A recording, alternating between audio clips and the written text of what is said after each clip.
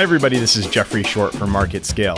While content and design continue to reshape the AV industry by the day, it seems, advancements in both hardware and software have allowed AV professionals to create better experiences and unlock new possibilities. To catch up to speed, we're lucky to be joined today by CEO and founder of OpenEye Global, Ryan Meszaros, who earlier this month delivered a speech at the AV IT Summit at Citi Field in New York.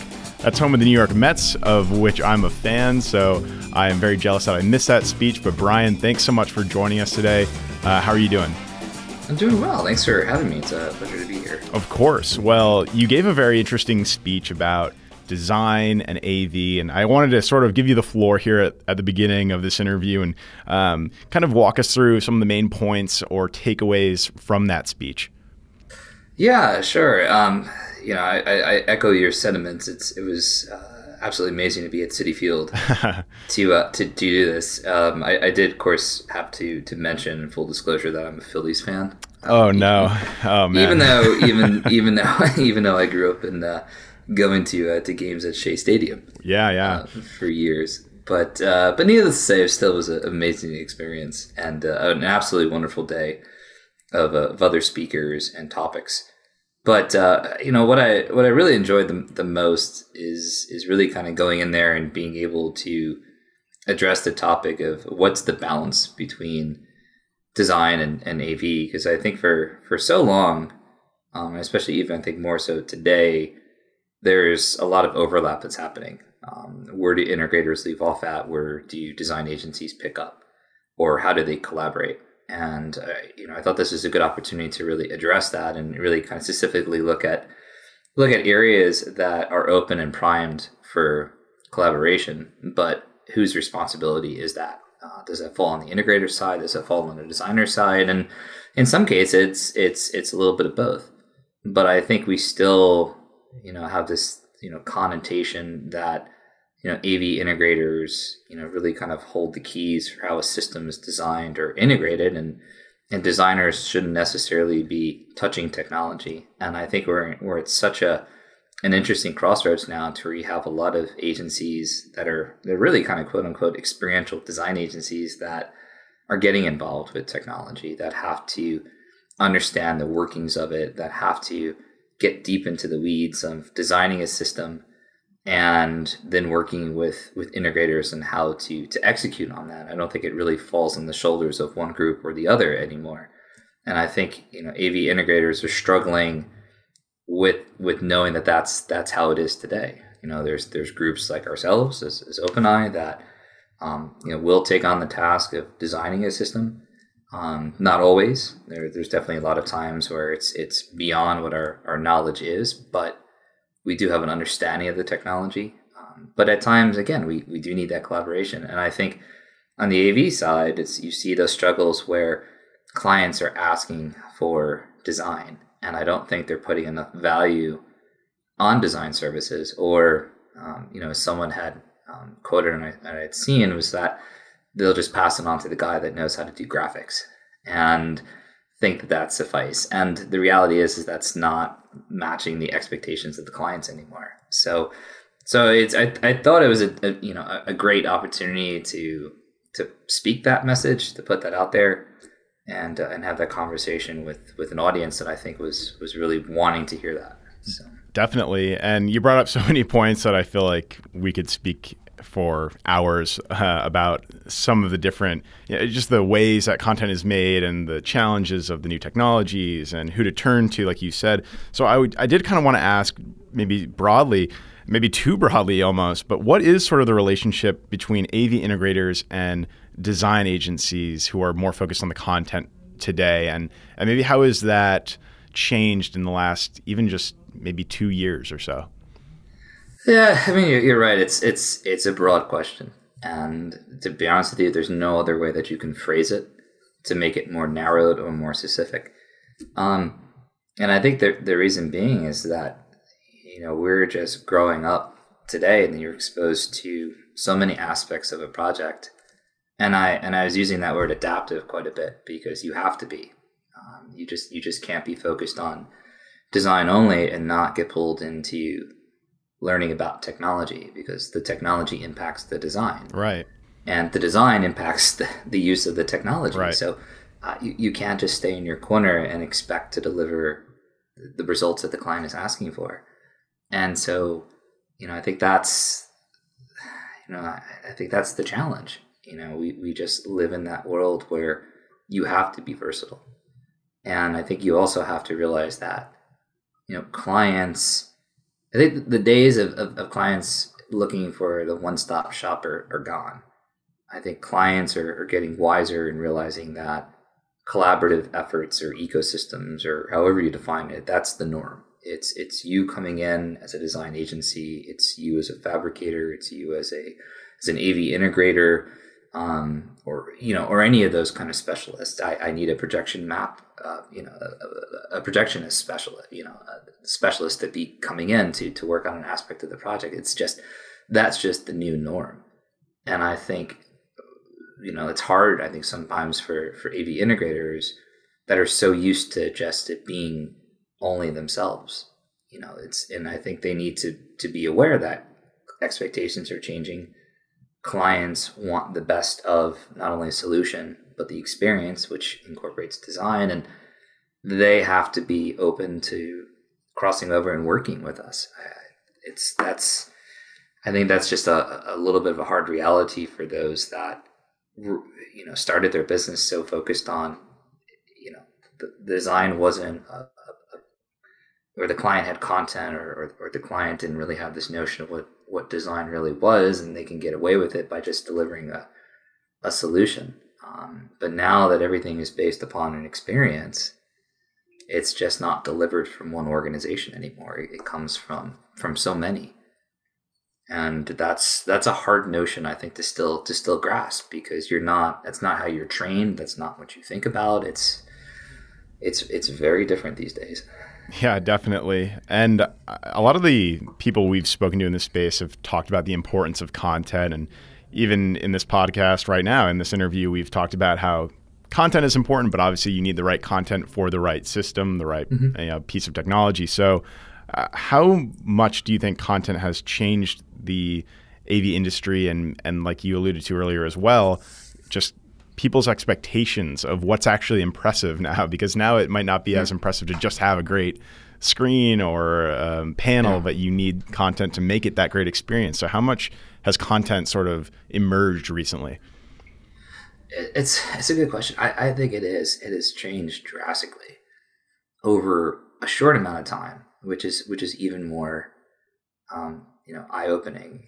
You like you said, you go from the days of just straight animation or straight UI design, and that was it. You designed to the audience. You didn't necessarily design to the behaviors or the space, and you were fine. And now I think it's we as designers are designing to the space, and that means thinking about different ways to get people to interact with content. And, that's from, integration or use of data. So that's as real time or as close to real time as possible, or localized, or even, how do you use behavior to trigger content? Motion sensors or RFID or other scanning devices or gestural type of interactions. And, those applications rely on technology, what is out there that we can use. But I think that's the unique part of with content is that it's really changed to go for the behavior and the audience. Those are new, not the audience, but the environment.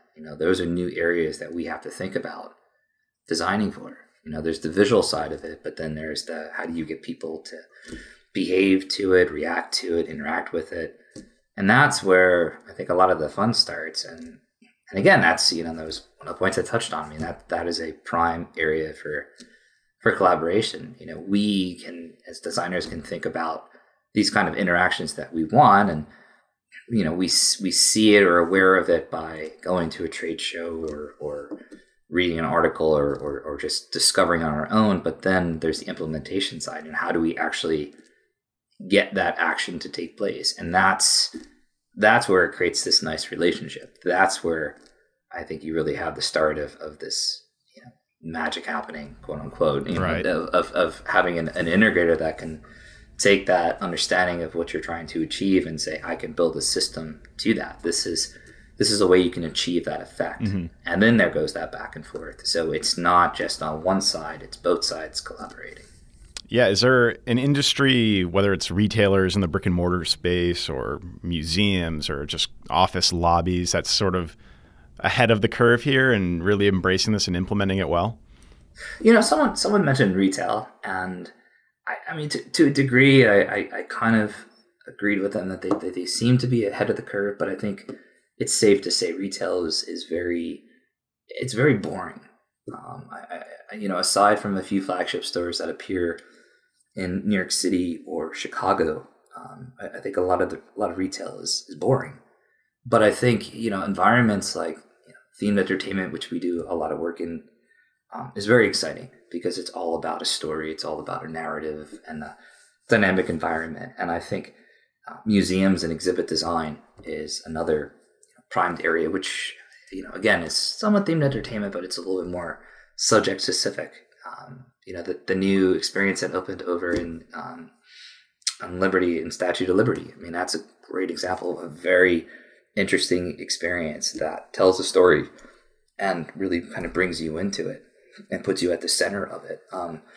I think those two areas have really seen a lot of growth. You do see, I think, some interesting experiences that do happen within transportation. I need to agree. I think there's some interesting experiences that I've seen. There was one that was over in Russia where if you worked out in front of this kind of experience, you were issued a ticket for a free pass on the subway. But it's there's interesting things like that have been popping up. And there was somewhere else I too saw that, just even if you recycle, you get 5 cents off of a subway ride. I forgot where I saw. I think that was in LA. I mean, there's interesting, innovative ideas that are coming out in those areas, but I just don't see that as much in retail at the moment. But I think those two segments have been really interesting to watch. I like the theatrical side. Yeah, that's been interesting, and that's where you really need that that integration. You need the AV expertise. It's just without question. Definitely. I mean, that's so interesting that you mentioned those two examples of almost the incentive-based societal experience. I had not previously thought about that at all, really. And then I wanted to end quickly with some polling that you guys did about design in the space and sort of, about the topics that we've spoken about today, which you can find on the OpenEye Global website, the blog there. Did you find anything that stuck out to you in any of those findings or anything surprising? I think the one that surprised me most is I talked a little bit about content management and where does it fall? Who should be responsible for it? And mind you, all these questions I kind of put up there. I wasn't really trying to necessarily create a buzz on Twitter. A couple of them did, and it was nice. It was a healthy. They're all healthy topics. I mean, and I think unless you put it out there, no one really sees it as a question to think about. But this one in particular definitely riled up some people because I think content management is one of these areas where both parties lay claim to it or can lay claim to it. I kind of said that day last week that I feel that AV integrators shouldn't be tagging on content management because, when we do it, as from an OpenEye perspective, there's this thought of how are we developing playlists based upon audiences, based upon analytics, based upon reactions or sales targets or goals of the client. And there's a higher level of I don't want to say higher level, but there's this strategic thinking that goes on behind the scenes as we're thinking about how do you take a client's asset library or the amount of content we've created and strategically deliver that to their audience by understanding their objectives. It opened up a very healthy debate afterwards because there are obviously elements of that do go back onto the integrator, meaning how are you structuring your CMS and your network, for those kind of deployments. And those are areas that I definitely see where, again, it's collaboration. But, I was trying to use it as a means to say that, we are trying to apply a higher level of thinking, or at least a level of thinking strategic. And, in our thinking too, it's strategic, is we're also thinking strategically, how do we work with partners to pull off of this? So it's not just strategy applied to the client, it's strategy applied to the way that the solution is coming together or the experience is coming together. So then there's two ways to look at that word. Yeah, well, I encourage everyone after this to head to your website to check out those findings, because they're pretty fascinating. You can learn more about everything we just spoke about, really. But Brian, thanks so much for joining us today. That was really insightful, and I hope we can do this again sometime. Yeah, definitely. Pleasure as always. This interview is part of the MarketScale Contributor Program. If you'd like to be featured as a contributor on MarketScale.com, please submit content to publications@MarketScale.com or head to our publications pages at MarketScale.com/industries to see more.